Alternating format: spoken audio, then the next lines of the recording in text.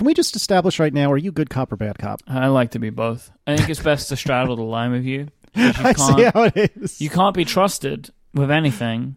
You take it upon yourself. You take great strides in your life to find ways to frustrate me. So I figure it's never good to characterize myself as one or the other because I don't know how you're going to be on a given day. I'm just envisioning, was it Two-Face from Batman?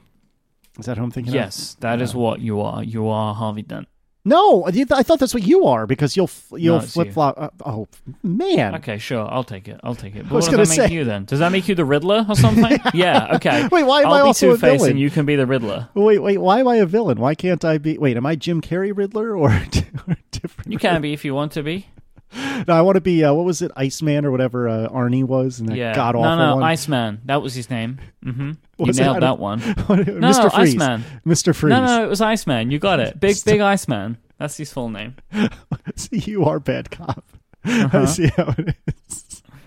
This is the change because we've changed time, right? Yeah. So we now record earlier in the day because you decided you didn't want a job anymore, and now you get fully awake, Mike. I get the full operational force of Mike. I think what it just shows is like generally when I'm awake, I'm annoyed at you, right? I think that's. I think this is what it's showing. Delightful. It's just like generally that's how I am. That is your standard state of being. That's the secret. You're always annoyed. Am I right? That's a reference. All right, tell me. That's the Incredible Strong Man. That's that character. Yeah, big strong man. All right. Oh my God, this is already talking going off about the rails. Big strong guys. Yeah, tell me about your ankle. So it is a sprain. I'm still in a relative amount of pain every day. I can't really walk around. I did go out yesterday. Yeah, I did go out yesterday, and I'm paying for it today. I've had an X-ray, so it's definitely I'm pretty confident that it's a sprain. You know, I went to the accident and emergency. They took an X-ray, and they confirmed there was no breakage. But the doctor did say to me, and he made a very good point. It's like it takes 2 to 4 weeks to heal a sprain, and you wasted a week of that. Right? Which is, that was the right decision, I think. So I'm into like week 2 or whatever. So it is getting better, but it is still painful. It's still mighty painful. So I have a long-lasting memory of my honeymoon. As I say that, I'm looking at a little porcelain turtle that I picked up in Hawaii, which now lives on my desk. Hey, where's your Incredible Hulk bank? Oh, that is on my windowsill, along with the toilet trophy that I got for coming third place in the Connected live show. Mm-hmm. Do we ever discuss the Hulk on here? I thought we did. I have no idea. So during my bachelor party in Austin, what I like, by the way, is you called it stag do and I call it bachelor party. I find that to be quite amusing. So during my bachelor stag, we went to an arcade where we spoke about being in the arcade, and you could win tickets in the arcade, and everybody decided at the end that they would pool all of their tickets together and get me a nice prize. There was some talk about getting me something embarrassing, but then things quickly changed to having my input.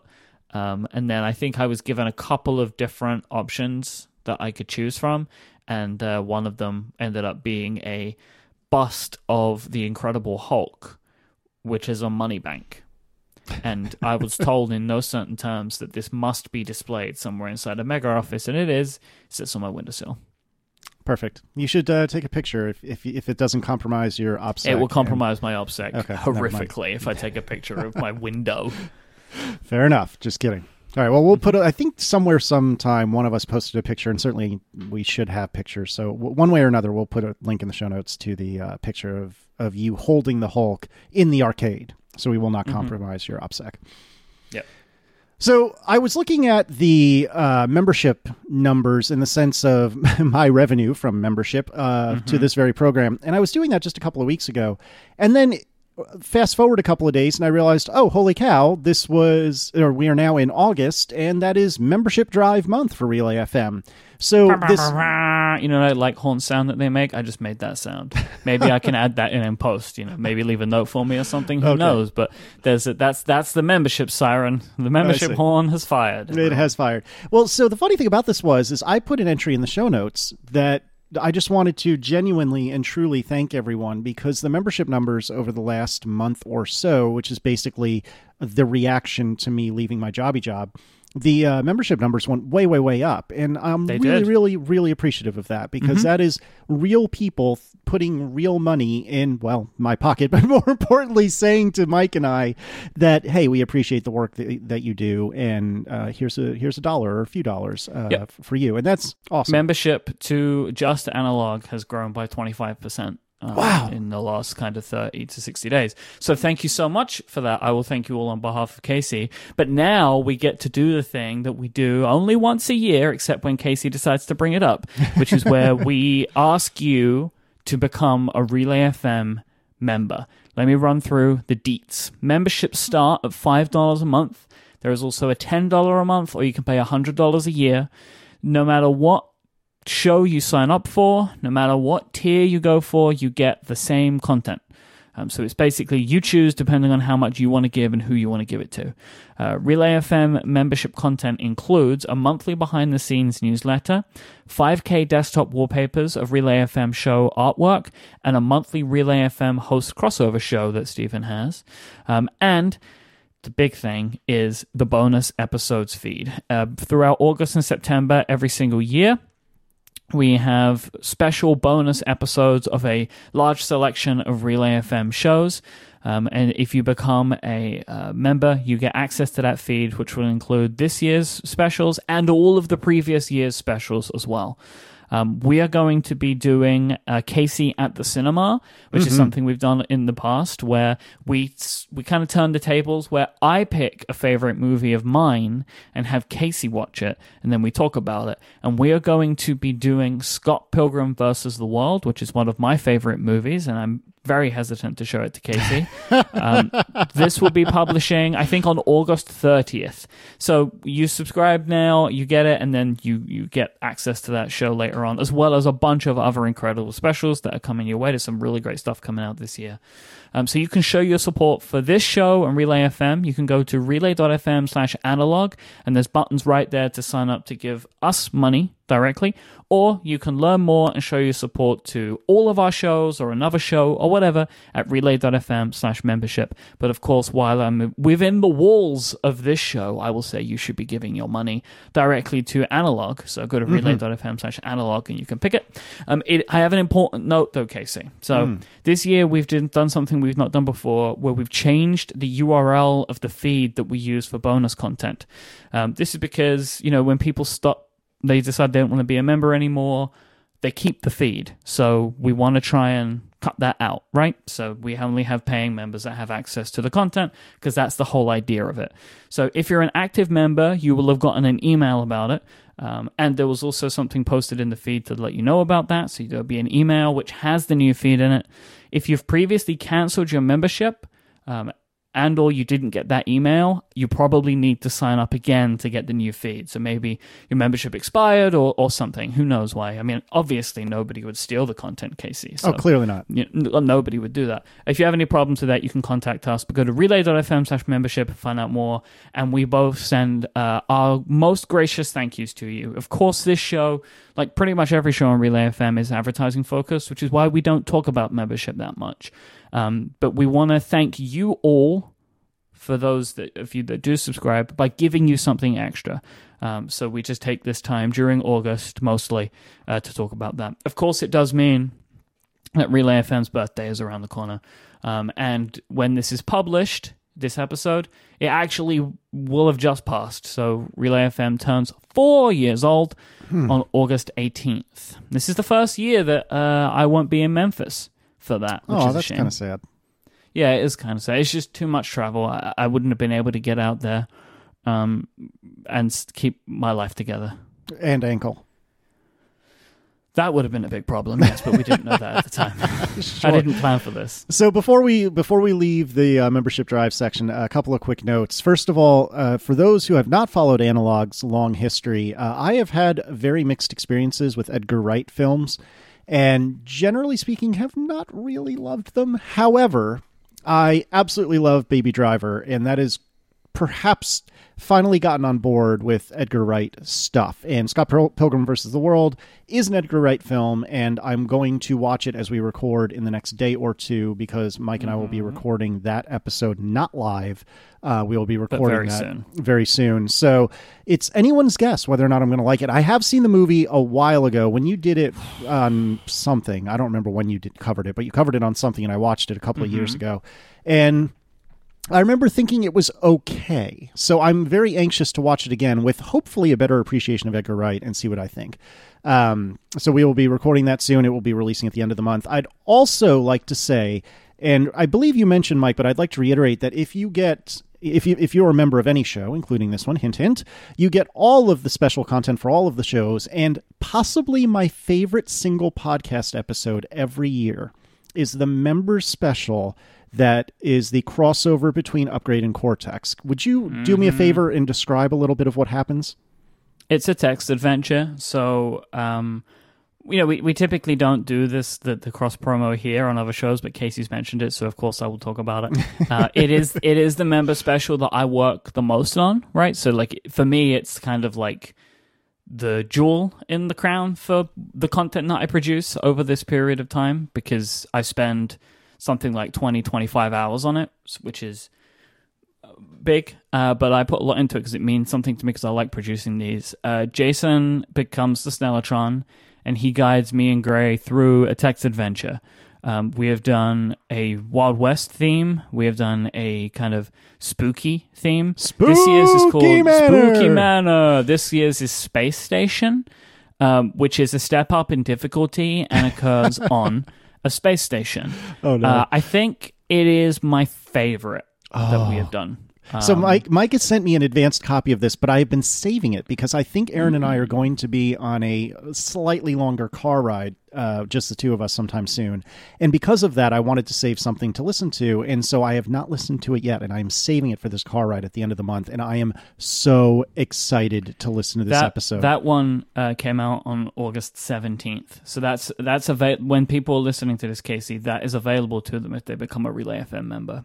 And to be clear, you can still be an Analog member and also get that episode. Yep, yep, because it's all for everyone. Exactly. So anyway, we will leave this long extended ad break behind us. Thank you for letting us go on a little bit about this, but we try to do it, like Mike said, only once a year. So thank you again from the bottom of my heart. I really mean it, for all of the new members over the last couple of months, and thank you for all of you who are joining as we speak. Hint, hint. Yeah, don't forget, if you sign up, we give you some stuff, but it also means Casey can feed his children. So no pressure. Don't forget that part. They're lovely, those little kids, and they need food, so they need your money. Give us your money.com. Yeah, right? that's it. That's how it works. That's how it goes. So, Mike, you just recently sent me 17 gigabytes of stuff. Can you tell me about this? Yeah, I decided I need to clean out my documents folder. And I figured Casey would be the best person to store it for me. Why not? Now, wedding photos have arrived. 1,000 images is what we were given. You were given something like 700. Yeah, something like that. Because we removed some of the ones that weren't that we didn't like, or that were duplicates or whatever. This was very, very surprising to us, because the package that we paid for guaranteed at least 200. So we thought we were going to get 200. And then they started arriving, and we got to like 250, and we weren't even at the venue. And I was like, okay. I think this is going to be something. So yeah, we have 1,000 images. I posted a selection of my favorites to my Instagram. Of course, I have more favorites than this, but these were the ones that I wanted to publish, right? Because I didn't really want to publish too many with family and stuff, like very clearly in the images. Just because I kind of just wanted to keep that. Anyone that's listened to the show, right, knows that was the thing that I cared about the whole way through this, is I kind of wanted to not have to give people the feeling that coming to our wedding meant that their faces and all their emotions were going to be shown to the world on that day. Yeah. You know what I mean? Oh, absolutely. I was pretty careful in the ones that I chose, but I think I did choose from my very favorites. Like all of the images that we did choose are very, very high in my favorite images of the entire day. So yeah, they're up there on Instagram. People seem very excited about them on Instagram, so thank you for everybody that does that. Casey, I just recently signed up for an Instagram business account, which is a very interesting thing. This is your iMic account or a different account? Yeah, I converted it to a business. Oh, account. Actually, tell me about this, because I see this constantly, and I've always wanted to try it. I've never done it. So what does that entail? It's really interesting. So one thing you have to do is you have to attach it to a Facebook page. So I just created some Facebook page which has no information on it. So I did that. But now you get all of this, like, they call it insights, but it tells you like how many people have actually seen the image. Oh, interesting. And how many times it's been shown. So like you get accounts that were reached and then impressions. So like the impressions on this one is really, really high because there's 10 images, right? So it's got a bunch of impressions. You find out how many people visited your profile, how many people clicked on like your website because of going to that image. It's really interesting. I kind of did it. The reason I did it is because when you do this, if you have over 10,000 Instagram followers, which I do, do you really? That's twice as many as I have. My word. Yep. Hashtag brand. It's Pen Addict, man. It's Pen Addict. People, that's a big Instagram community. But when you do that, you get the ability in your Instagram stories to add links. Oh, that was why I jealous. did the whole thing. I don't know what I would ever really use it for, but I knew that once you hit 10,000, you could do that. So I decided to just go for it.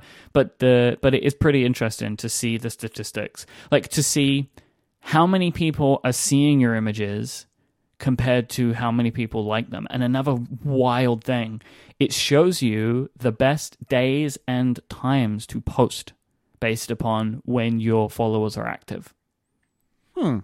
Interesting. It's really interesting. Now, I don't really care about managing things to that level because I'm not a brand.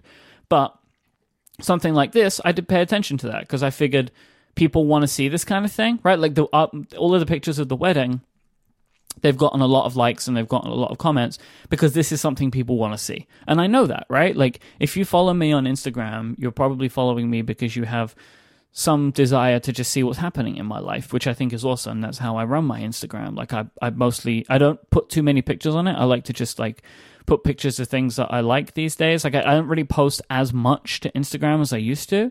And that's mostly because I'm really trying to just like be chill with it, especially over the last few months.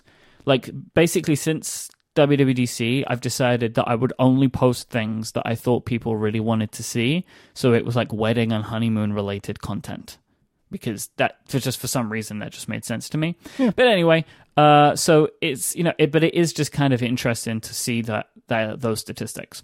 But that's not what we're talking about here, but that's a slight aside about Instagram business profiles. You get weird stats. I would recommend, if you are a statsy person, which I know you are, you should try it. But anyway, what I wanted to talk about with these images is one of the photos in the carousel, which is a moment during the ceremony where I am very, very clearly crying, right? Mm-hmm.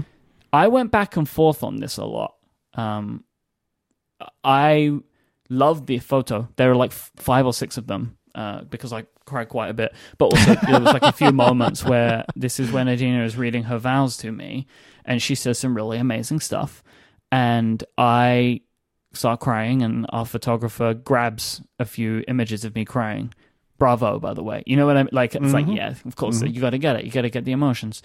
And I kind of went back and forth on it a bit because it's like, well, is this the kind of thing I want to show everyone? Like, do I want to show people? Because it's a very raw, emotional moment, right? Like, that is like the rawest emotion I have ever felt. Because, you maybe don't want to cry in front of 100 people, right? Like, I think most people prefer to cry with smaller groups of people around them, unless you're an actor, right? I think crying is very healthy. Like, I have no problem with crying and I have a cry, happy and sad crying. I think it's a very useful thing for people to let out their emotions. But typically, you like to do it on your own or with a small group of people, right? Because it is a very raw thing to do. But I decided that I would cry. Well, okay, I cried in front of a bunch of people. There's nothing I could do about it. But then I decided to share the photo. I kind of decided, the way that I landed on this was, I want people to know how it made me feel. Because nothing to me shows my emotion on that day than that image. Like everything else is like candid. We wanted candid photos. There are a few like stage photos or whatever. And you see that I'm happy, you see that I'm doing stuff or whatever. But those series of images, they show me really crying, and I like them. I think they look really good. They show my emotion. They show how much the day meant to me.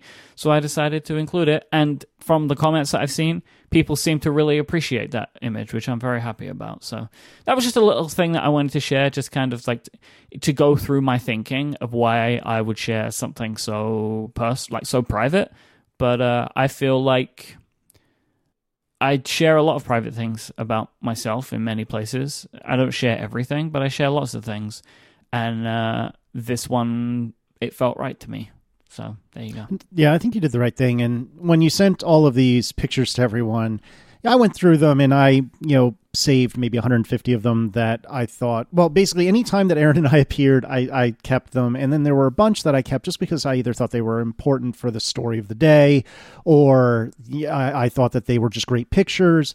And I don't remember specifically which one I kept, but I absolutely kept one of these of you being choked up at the altar because it was so darn good. And it is such a wonderful snapshot. And I hate to use that word given the context, but it was such a wonderful snapshot of the moment. And certainly it was funny for me because Erin and I talked about it. I think it was maybe on the way to the reception or something, but at some point she said to me in so many words, and she was much, much kinder than the retelling I'm about to give you, but she basically said, "You were a snotty, sniveling disaster that entire wedding. What the hell's wrong with you?" And it was because, the last few weddings we've been to, one or both of us has been in the party. Like the most recent one I can think of before yours, I'm sure I'm forgetting somebody and I'm sorry, but the most recent one I can think of is my immediate younger brother's, where I was, up on stage on the altar, whatever, with him.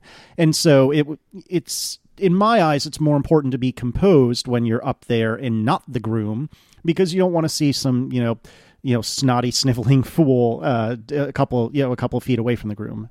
And in this particular wedding, I was with almost exclusively friends. I mean, obviously there were tons of people I didn't know, but it felt a lot more like a friends gathering than any other wedding I've ever been to. And it was, obviously one of my best friends in the whole wide world. And I didn't have the pressure of keeping it locked up. And so I think we talked about this when we talked about the wedding, but I was just on the verge of bawling the entire time. There is this weird thing where I know this sounds kind of strange, but I think I would have cried more if I was attending my wedding rather than being in it. Yeah, I agree with you. I absolutely agree with you. I barely cried at my wedding. I think I did a smidge. I did, but I didn't cry as much as I thought I was going to because I had a job to do. Yeah, right? exactly. I was focused on saying the words, there were a lot of emotions going on in that moment. And it isn't just that, that really raw kind of incredible happiness that makes you cry, which is my favorite type of crying, by the way. I cry more for happy stuff than sad stuff. I actually typically don't really cry for sad things anymore. I am much more, I still feel the sadness, but it takes a lot. I'm more likely to cry for happy stuff these days, which I like that about. That was me. And actually in this picture, you can't see me, but I was within the frame of the picture. You just can't see me in the shot. I think they call that bokeh. Yeah, that's right. And so anyways, I was crying on and off that entire wedding. And at one point, and we probably discussed this, I had a sniffle or a cough or something like that I think reverberated through the entire church. Yeah, it was something along those lines, because I thought I had locked it up and I did not. And, that was mine. Man. I remember making one of those noises. I made that exact noise at one point, which was that was when I made that noise, I heard other people, which was kind of funny to me. I remember that. It's I made the sound and then I could hear other people doing it. It was probably my mum and you. So yeah, if you want to see some photos of the best day of my entire life, There'll be a link in the show notes to the little collection on Instagram.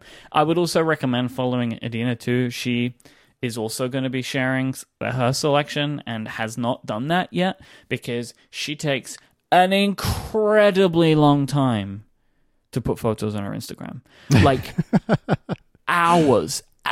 It is a multiple hour process. Really? I'm seriously not kidding. For her to she will go through everything and she looks at all of them and she picks the order of them and she really carefully edits them.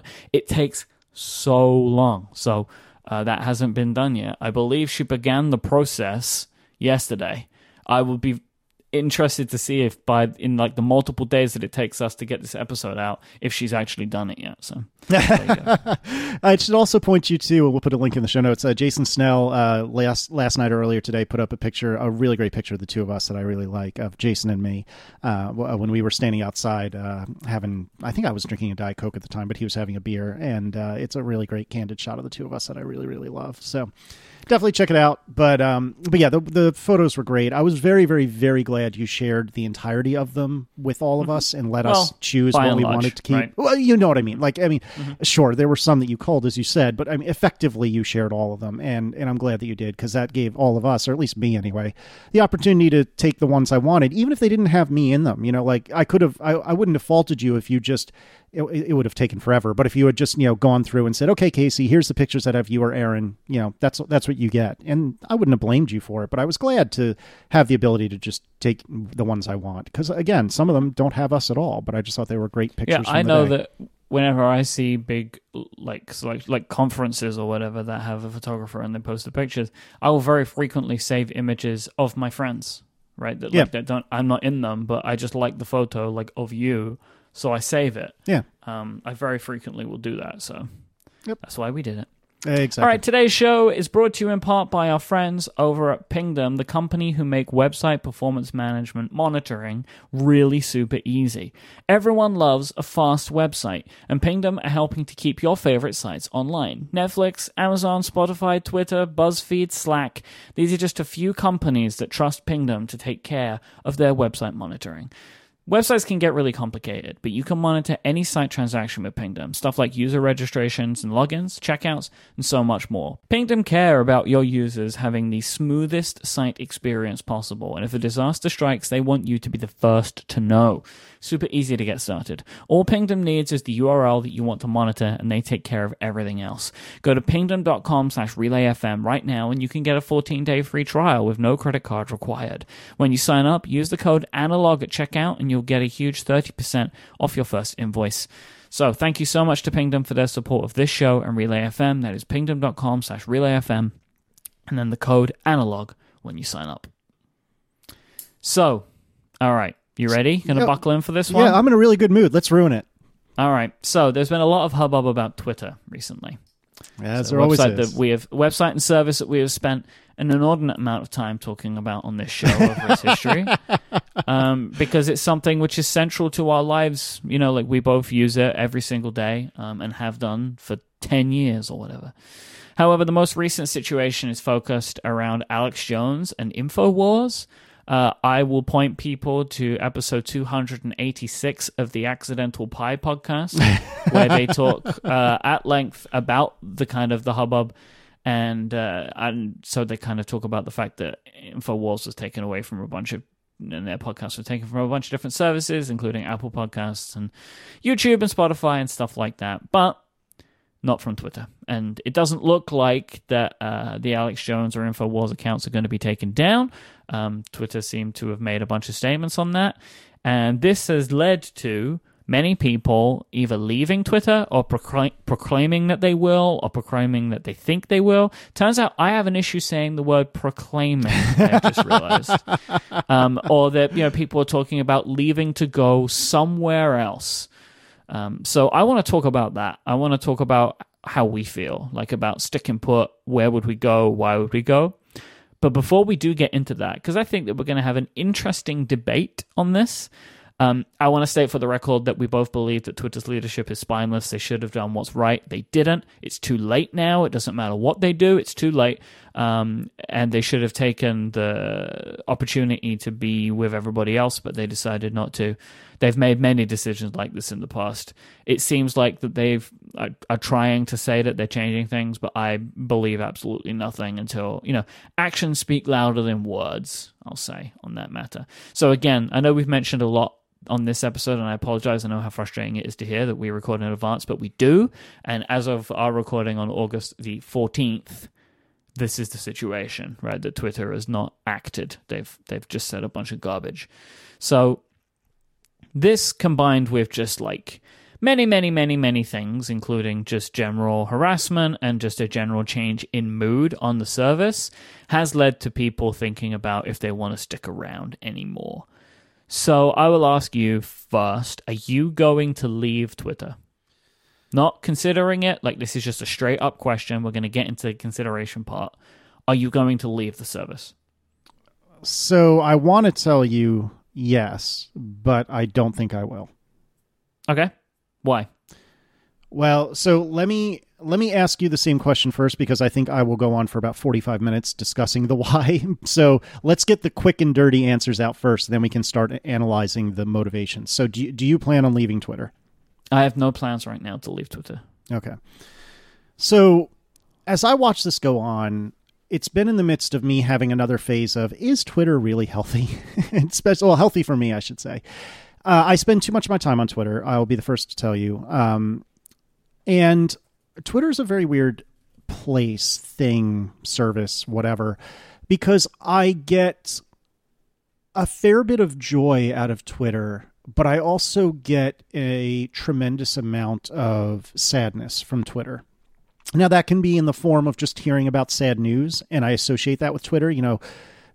Oftentimes Twitter's the first time I hear news of any sort. So if there's yet another school shooting in America, for example, then typically the first place I'll hear about that is Twitter. And so to some degree, I think I associate that sort of thing with Twitter, even though it ultimately has nothing to do with Twitter. But I also get a lot of grumbly tweets from people. I get a lot of snark from people, which, obviously there's good snark and bad snark, and in this context talking about bad snark.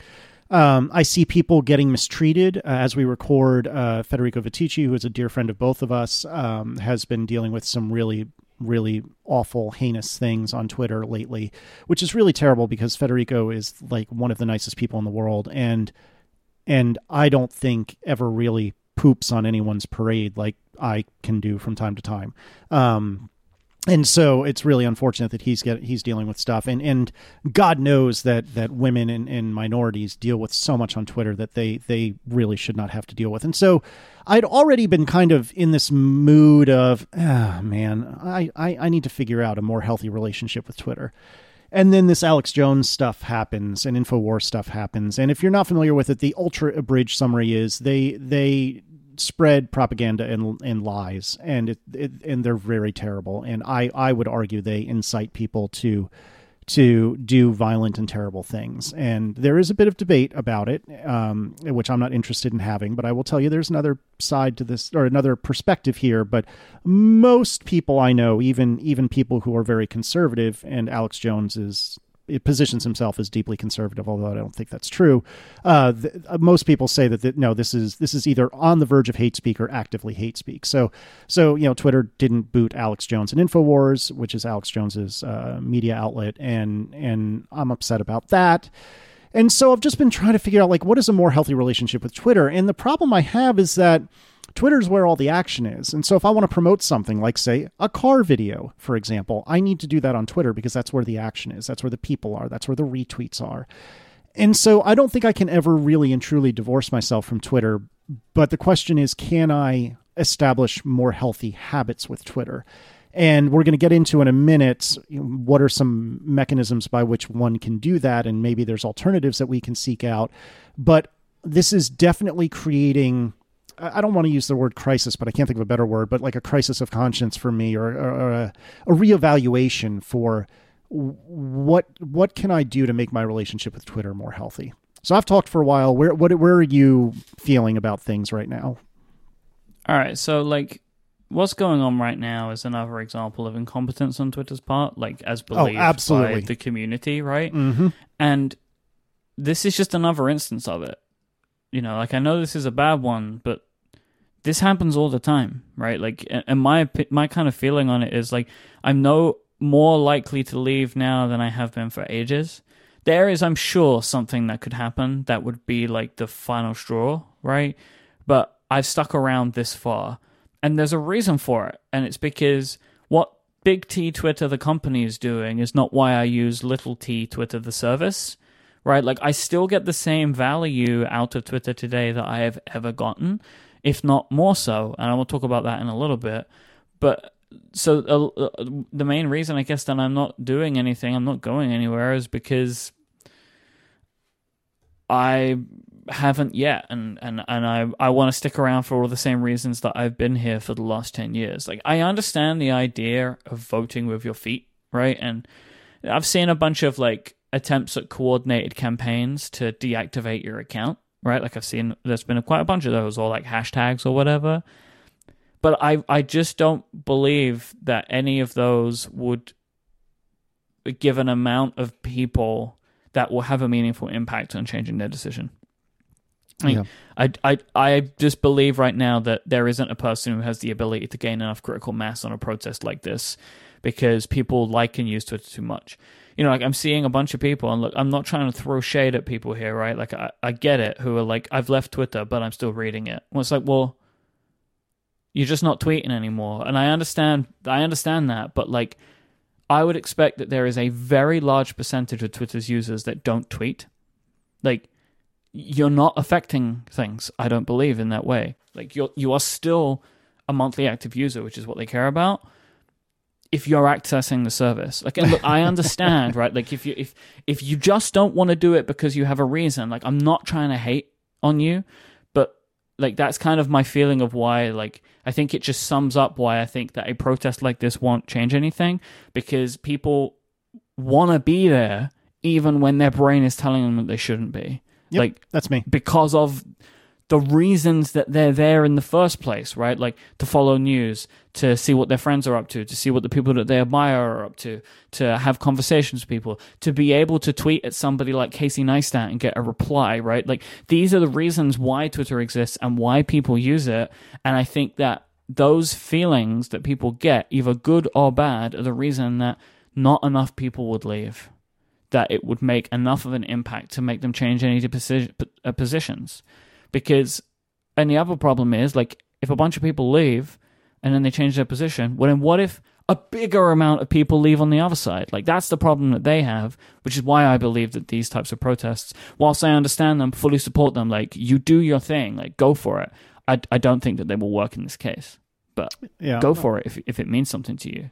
I agree with you. And what you had said about people not tweeting as often, that's one of the things I've been wondering that maybe I should do, not as a screw you Twitter, but as a way to have a more healthy relationship with Twitter. Like, I feel like I have not had a very high bar for the threshold between should I tweet this and should I not. I'm not talking about like controversial things. I'm just saying, oh, this is something that I think is kind of funny, I'll just tweet it, and I wonder if maybe I should be more reserved with just public tweets, conversational tweets where I'm saying, at iMike, oh, haha, that was hilarious. That's one thing that to me in this context doesn't count. But for things that I'm blasting to almost 30,000 of my followers, I'm right on the precipice. I know you've been there for like 6 months, but I'm close. But anyway, but I've been thinking that I need to be more deliberate about the things I tweet to everyone. And I wonder if forcing myself to be more deliberate, if that will compel me to be more considered and then just create less opportunity for there to be conversation on Twitter. Do you know what I mean? Because if I'm not tweeting to the masses as often, there's going to be less replies coming in, and thus I will have less replies to reply to. And maybe just me tweeting less, again, not to stick it to the man. That is not at all what I'm talking about. What I'm talking about is just a way to stick it to myself and just do a better job of not being on Twitter 24 hours a day, 7 days a week. All right. So I want to dig into this a little bit more. Let's take a second break and thank Squarespace for their support of this very program. Squarespace will allow you to make your next move. And what does that mean? It means they can give you all of the tools that you need for your next project, your next website. They will give you everything you're looking for, the ability to grab a unique domain name, take advantage and customize award-winning templates, and give you all of the functionality that you're going to want to build that website that you have in your brain, whether it's a blog, a portfolio, a store, a site for your business, a site for your band, a site for a big upcoming event in your life. Squarespace is the all-in-one platform that will let you build any and all of them. There's nothing to install, patch, or upgrade. They have got you covered, and they even back it up with 24/7 customer support.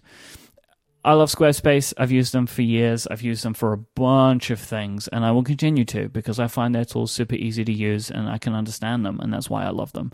Squarespace plans start at just $12 a month. You can start a trial today with no credit card required. Just go to squarespace.com/analog. When you decide to sign up, use the offer code analog and you'll get 10% off your first purchase of a website or domain and show your support for this show. Once again, that is squarespace.com/analog and the code analog to get 10% off your first purchase. We thank Squarespace for the continued support of this show. Squarespace, make your next move, make your next website. So, we've spoken about the fact that we're not going to do this, but what about if we thought about it? So, have you thought about leaving Twitter? Oh God, yes, absolutely. I don't think like I could recently. But yes. Oh yeah, absolutely. I've both thought about leaving permanently in the sense of pulling like a Manton or Brent Simmons and just saying, I'll be back in some time that is longer than months, or doing another a fast like you basically forced me to do. I don't know, a year or two ago now, where I just literally did not look at Twitter for a week. Mm-hmm. And I have considered doing both. I am not currently planning on doing either, but I have absolutely thought about it, yes. What about you? No, not recently. Not leaving. I think about what I want to do, if I want to scale things back or whatever, but I've seen a lot of people that I know considering the way that they want to use the service. Yeah. And my feeling is that I just don't want to do that. Like, I'm just not interested in leaving right now. Stephen very eloquently summed this up for me in a tweet where he said, if you think switching social networks can mask the basic fact that a lot of humans are terrible to each other on purpose, you're in for a surprise. Like, people can be bad and will be bad no matter where you go. Like, there is a oft-spoken theory amongst people that I know, and I see this a lot, that say that Twitter was nice when it was just nice nerds being nice, and then once the rest of the world moved in, it got less nice, right? We all remember what that was like, right? Mm-hmm. Twitter 5-6 years ago, where it was just people talking about MacBooks. And I agree with that point, but I don't believe it can be recreated today. In 2018, the political climate of the world is making everybody more angry and more sad all the time. No matter what side of the debate you're on, everyone is more angry. So I don't imagine that there could be a place now which would feel like this nice, happy place that is a text-based social network, because people would still be upset about things and would still be snappy at each other and would still want to fight. Like, I have had people being jerks to me on Microdot-blog. Right? And there's barely anybody there, but it's still a thing that exists. Like, I would bet the same exact feelings will move to any other surface, no matter who is signing up. So if that's the case, what benefit do I have for moving somewhere if, like, the people are the same? Like, when I've already established that Twitter is too important to me, I have a large audience there. It is a big part of how I promote things and communicate with people that enjoy or don't enjoy my work. I have a lot of really valuable conversations there. It is a huge driver for content for my shows. Either that's how I get my news, or people send us stuff, or the hashtag Ask Blank thing that me and Jason created that is prevalent across so many of the shows that I do, right? About a way for people to send in questions, because I hate email. Right? So tweet feedback is amazing for me because it's maximum 280 characters. It's perfect. It's bite-sized. And I feel like I really need to be on Twitter, no matter if I want to be or not, because there's a bunch of important stuff there. Now, I can choose how much time I want to spend there, but I don't really have that much of a feeling right now that I want to change how much I'm spending on the service. And yeah, I get that there are bad people that are, well, I get that there are people that are maybe not doing the right thing right now in their leadership, but that is not affecting what I get out of the service. This is very akin to how there's been a lot of stuff recently where, like, person X has been revealed to be a bad person. Should or should that not ruin the movie or TV show that they have been a part of? And in most instances, I understand why, because I do as well. Like, there are movies and TV shows where I see people and I'm like, oh man, I don't like that person. But I don't think that it means you should never be able to watch it again. Because if you enjoy that thing, letting that person take that away from you is almost more injustice, right? Like, you are giving that person the power to not only have been a bad person, but to then also deprive you of the thing you enjoy. Right? Yeah. And 100%. I know this is difficult. I really understand the difficulty of this. And I'm not saying, like, if you watch that and that person makes you feel uncomfortable now, that you should fight through it. But, like, if you're, like, having some kind of, like, debate with yourselves, like, oh, can I watch this thing or not? I don't know. I think that you shouldn't necessarily just make that decision just because that person's bad. But anyway, it's a similar thing for me with Twitter, right? Where it's like, I don't agree with what Jack Dorsey's doing. I think he's being an idiot and he's not paying attention and he should be doing better with his service that he runs, kind of. But just because he's doing that doesn't take away all of the value that I get. And that's why I don't have any feeling about leaving. Yeah, I mostly agree with pretty much everything you just said. I slightly agree with Steven's tweet. I think that, yeah, to quote Dr. Cox from Scrubs, you know, people are bastard-coated bastards with bastard filling, and you're never going to get away from that. I personally have not seen a whole lot of angst on micro.blog. I've seen no, there isn't. I'm not saying that it is there, but my feeling is I've seen some of it, and if everybody moved there, it would get that way. Yeah, because all it takes is one bad political thing to occur, and everyone will be talking about that again if they move from Twitter to micro.blog. Sure. Like, there isn't something inherent in a platform which is basically the same to change people's overall emotion. Right? Like, yeah. Instagram is happy because people like to take pictures of things that they like and share that with people, right? But when people are able to say the thing they want to say, they are going to say whatever it is, good or bad, whether they're happy or sad, angry or not angry. So I just think that, like, you can do a lot to make these places better. Like, you can, I'm sure, have some measurements to reduce harassment, but that's not all it is. Sometimes it's like you consuming the tweets of the people that you enjoy and they're upset, which makes you upset. Like, that's kind of what I mean, right? Like, people's Steven's thing about people being bad is one point, but then the point that I build on that is that the general rhetoric of people is not going to change from one microblogging service to another. I mostly agree with you, but the difference with microblog is twofold. And I'm not sure if it will, in the end, appreciably change anything you've said. So it may end up that you are 100% right. But the reason I'm clinging to micro.blog to some degree is that there are two things that make it very different from Twitter. Number one, Manton and the staff at microblog, which is what Manton and Jim McDonald. And Jim McDonald, thank you. The two of them have made it pretty clear that they're taking harassment and that sort of thing very seriously. Now, to be fair, there are some things like blocks that are technically very difficult to do on microblog. Which is madness. Well, it's because of the way it's architected, and it's not worth getting into. Right, but no. I want to mention that again. I love Manton and I love Gene, and I think that what they're building is very interesting. But if the architecture makes it difficult to block someone, how is that a better place for me to be? Well, if everyone moves, right, this is what I'm saying, right? Like, if everyone moves and bad people go there too, what am I supposed to do?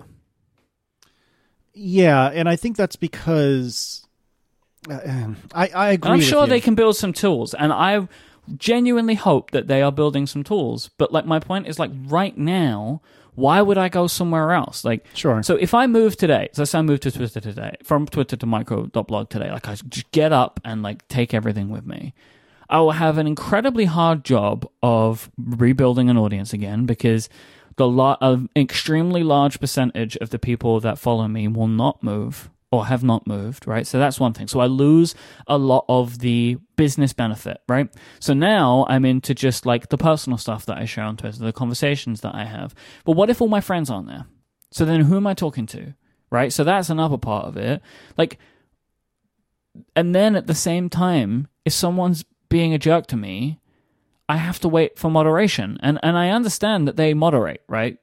But if the service keeps getting bigger, how does the moderation move with that? Like, what I'm saying is, like, micro.blog is super cool, and I'm not trying to bag on them because they're still in a building phase, and I am interested in what they're doing. I'm a big supporter of them. Like, I really recommend that people go and try it out and find if it's the right place for them.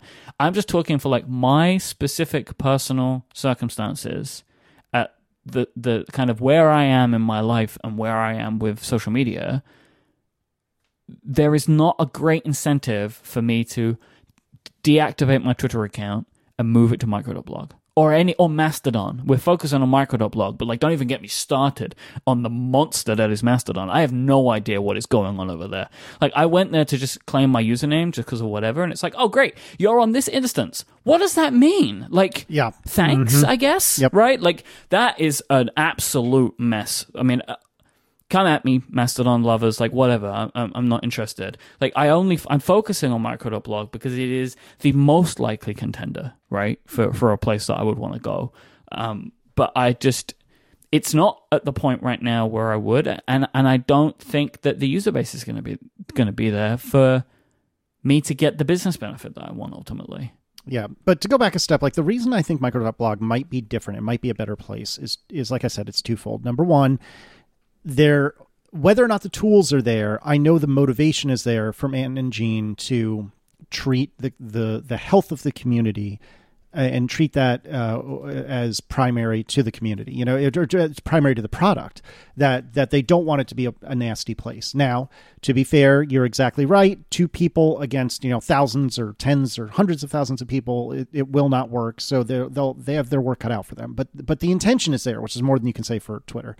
The other thing that's interesting about micro.blog, which is different than Mastodon, and I agree with you, by the way, about Mastodon, is that there is a barrier to entry. It is either technical or financial. And that is not true of Twitter, because on Twitter, you can go to the website, you can sign up, pay $0, and start throwing stuff into the void. Whereas with microblog, you can do it without paying any money, but that requires some medium to large size technical hurdles that you need to jump over to do it. Alternatively, the much easier approach is to pay, I think it's $5 a month. And to be clear, Manton comped me a membership for life because he's a friend. I backed that Kickstarter campaign. Okay. So I am comped and Manton's a friend, so I am deeply biased in every measurable way, and I just want to make that plain. But the alternative is you pay, I think it's $5 a month or maybe like $60 a year. I forget the exact numbers. You'd have to look them up for yourself. But my point is you would have to pay money in order to get the like easy peasy way of micro.blog, where you just go to the website, you tweet or post, not unlike the way Twitter works. But because it costs money and or time and energy, I would argue it is less likely to be full of evil people that just spend their time trolling anyone they can find. I'm not saying it won't happen by any means. And certainly trolls have nothing if not time. But I would argue that it would be less likely to happen on micro.blog than it would be on Twitter. Does that make sense? I agree with you. I mean, I think I got lost down a rabbit hole. Like, my point is right now, it is probably a really nice place to be. Although I will say I have had some people being jerks to me there. But, it's whatever. Right now it is better. my point is, if we were all to get up and move, right, we're assuming Twitter closes down or everybody decides en masse that they're going to move, it is not the service for that right now, in my opinion. I don't think anything is. Mm-hmm. A micro.blog could become it, but they're still building it, right? So that's like when the question is asked of me of like, would you consider leaving Twitter and going to micro.blog? Right now, no, because I don't think that it's in the position that it would need to be. Like, if and when Twitter goes away, it is the only candidate in my mind, right? So I would maybe sign up, well, I'd maybe like log in more often or whatever and check it out more. And I have downloaded some third-party clients or whatever, like I want to poke around a little bit more with it. But I can tell you, like, if that was the case, if Twitter went away and then I moved to micro.blog, my usage of any other service, including that one, would not mirror how I use Twitter today. Yeah. I would find other means for a lot of stuff. Yeah, we're of the same brain. It's tough because I do want to say, like, I feel bad. Please go and check out micro.blog. Like, a lot of the concerns that I have about it right now probably don't affect the vast majority of people. So, like, just go and check it out because, like, it is pretty interesting. They're doing some cool stuff, and it's managed by really, really nice people. But they've got a road to go, and they know it. But they've got a road to go. Yeah, and I think also it's worth noting that you and I have, in several different ways, an atypical relationship with Twitter. Insofar as it is important for our businesses or our business activities to be able to kind of spray a message to as many people as possible. You know, oh, there's a new episode of Analog. We need people to listen to it. Or I have posted a new Casey on Cars. I really need people to watch it. And I'm not saying that we are the only people that have that relationship with Twitter, not by any stretch of the imagination. But take somebody like Erin, for example. She isn't looking to self-promote in the same way that you or I am. And so her relationship with Twitter is very different because it is far less compulsory, I guess is a word for it. You know, she doesn't really need Twitter to self-promote things because she has nothing to self-promote.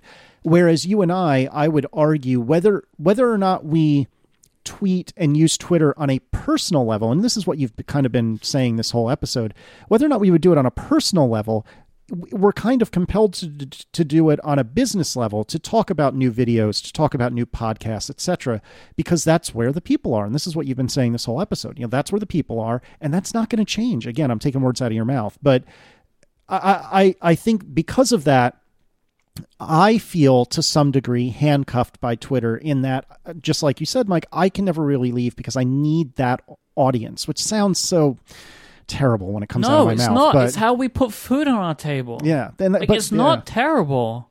Like, without it, like, how do people know that I launch a new project, right? Like, There are many avenues, but that is an incredibly important one for me. It is part of how I market the work that I do. Like, as well as tweet about dumb stuff and reply to people and, like, send emoji, but it is also a way that I communicate my work. And a large portion of people will follow us for that communication. They want to know. So that's where they get it. It's like signing up to an email newsletter, right? Like, there are people that want to know. And if they don't like it, it's really easy. They just unfollow, right? So you would naturally assume that the people that are following you right now are comfortable with the amount of self-promotion that you are doing. Yeah, yeah. And so because of that, what Mike and I are saying about Twitter may or may not be applicable to you. I would assume a lot of it is, but probably not all of it. But probably not all of it, exactly.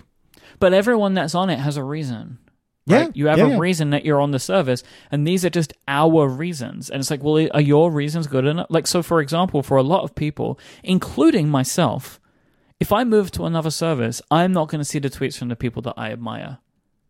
Yeah, like, And like, I'm not going to get the tweets from the people that tell me, like, I'm not going to see MKBHD tell me he's uploading a video. Like, I'm not going to see him hyping his next month of videos. Like, that's one of the reasons that I log into the service every day, to get stuff like that. And if it's not there, then then what? What do I do then? Like, that's the reason I use this service, and then it's gone away. Like, that's the problem. Yeah, exactly. I don't know. It's just tough. And I think I am glad that you and I and so many other people are having these thoughts/questions. Like, I do think whether or not I actively make a change with the way I interact with Twitter, I do think it's important to self-evaluate.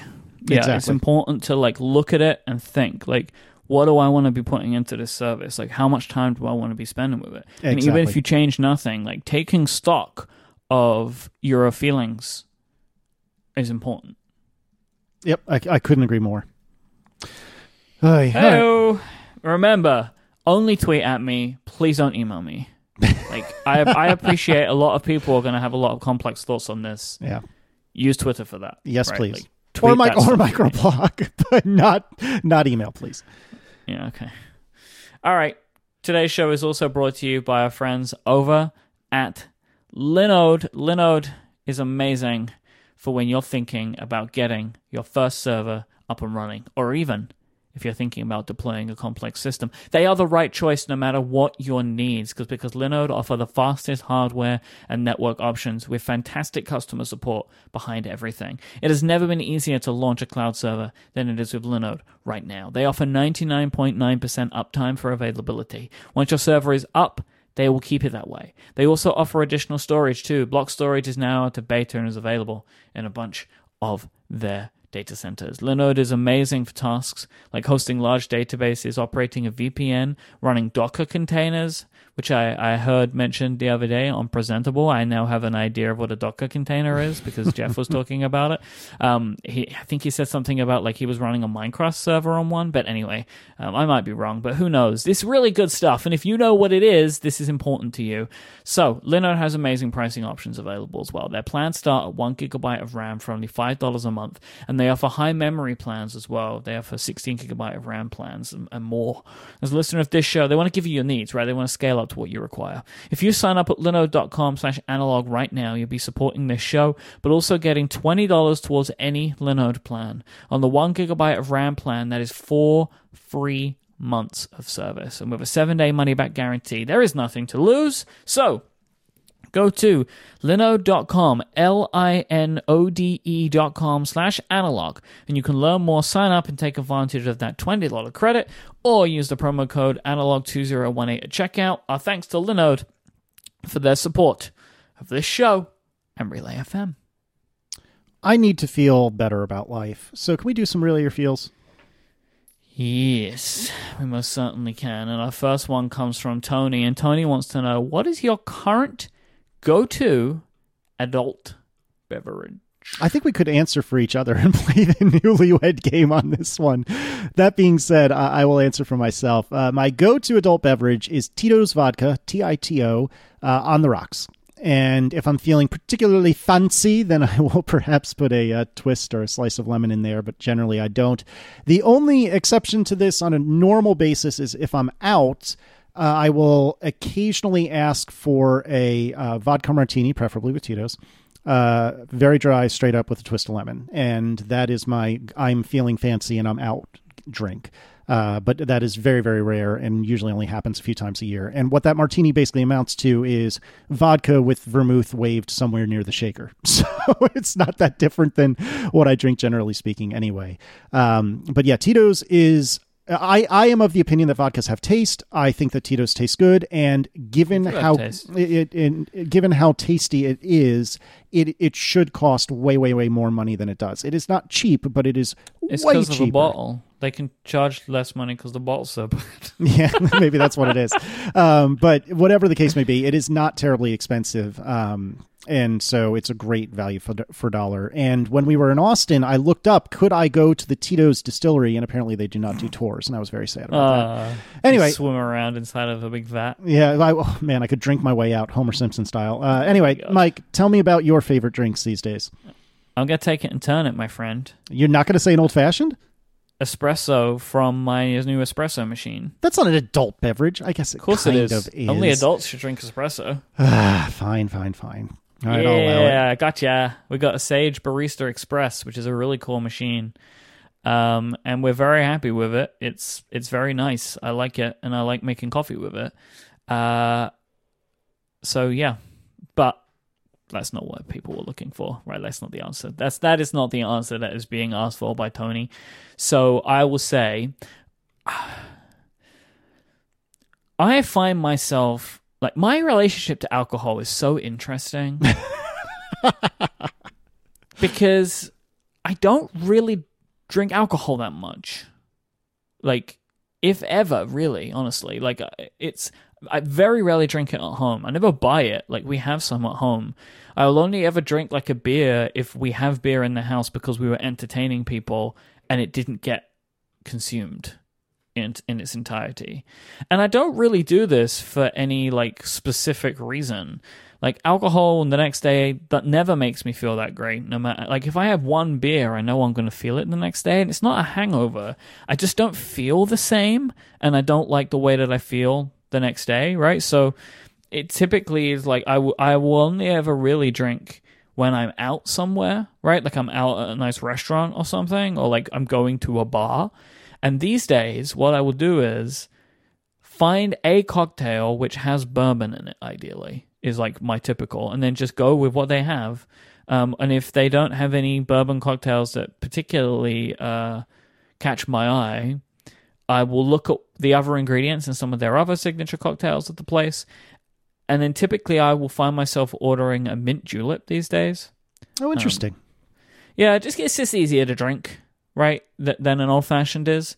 But if I'm at a particularly nice establishment, especially one that puts old-fashions on their signature menu, right, then I might go for it. Because everywhere will make you one, but they're not always very good, right? So mint juleps are pretty good, though, right? It's just like bourbon and mint and some sugar syrup and a bunch of ice. So I like those. Yep. So there you go. Dave wants to know, if you weren't doing what you're doing right now, what do you think you'd be doing for work? I think probably what you were doing. Yeah, right? I would say the easiest answer for me is probably, going back to writing code for the man. But the spirit of what Dave is asking, especially since gosh only knows when this was written, I'm not sure. I don't know if I have the patience for it, but I do enjoy the act of teaching. Like I was doing a lot of that at my jobby job before I left. Was like, I guess I was more mentoring than teaching, strictly speaking. But I do think that would be interesting and kind of fun. Like I could see being like a computer science professor at like a little community college or something like that, or perhaps like a high school teacher. But I've seen enough of the BS that Aaron dealt with that I probably would survive maybe a semester at most. So I'm not really sure, but I don't know. All of the things that I feel like I've been uniquely good at have involved the computer, except podcasting, I guess. I mean, if you would classify this as not being directly involved with the computer. But like even the video stuff, which I'm not sure I'm terribly good at, but I'm getting there. That's, a lot of computer related work, doing all the editing and whatnot. So I would guess I would either be writing code for the man, if you'll allow that to be my answer, or maybe teaching. What about you, Mike? I think I would be in advertising somewhere. I think I will have moved to an advertising agency. I don't think I could have stayed client side forever. So I probably would be doing something in an advertising agency. I think I would be good at it, honestly. Like, on the creative side of things. Like, I think I'm pretty good at that kind of stuff. And I think that I would have found a level of enjoyment in my life, like a contentness in my life doing that kind of work, if I was at the right place. Because advertising can be a messy business, but like if I was in the right agency doing something on the creative end of things, I think I could have found some happiness in that, honestly. Yeah. Maybe that's where I end up one day. Who knows what the future holds? Mark wants to know, what side of the bed do you sleep on, and how was that determined? And is it weird if you have to switch for some reason?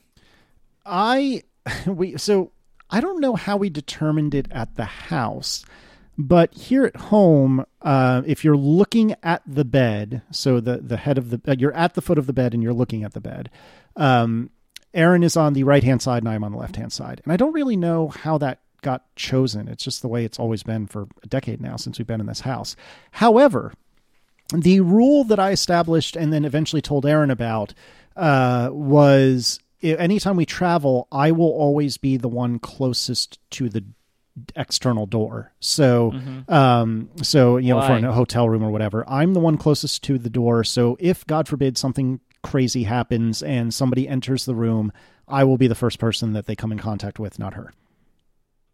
Now, to be clear, I am not a particularly strong man, and I have no particular training in any sort of self-defense, but at least there is some amount of barrier between an intruder and Aaron. And yes, I recognize how bananas that sounds, but that's the way we've always decided it. And so I will be the one closest to the external door, if at all possible. What about you? Okay, as I figured it was something like if there was a fire, you would be first out, right? Like No. save Casey first. No, I'm not that selfish. Close, but not that bad.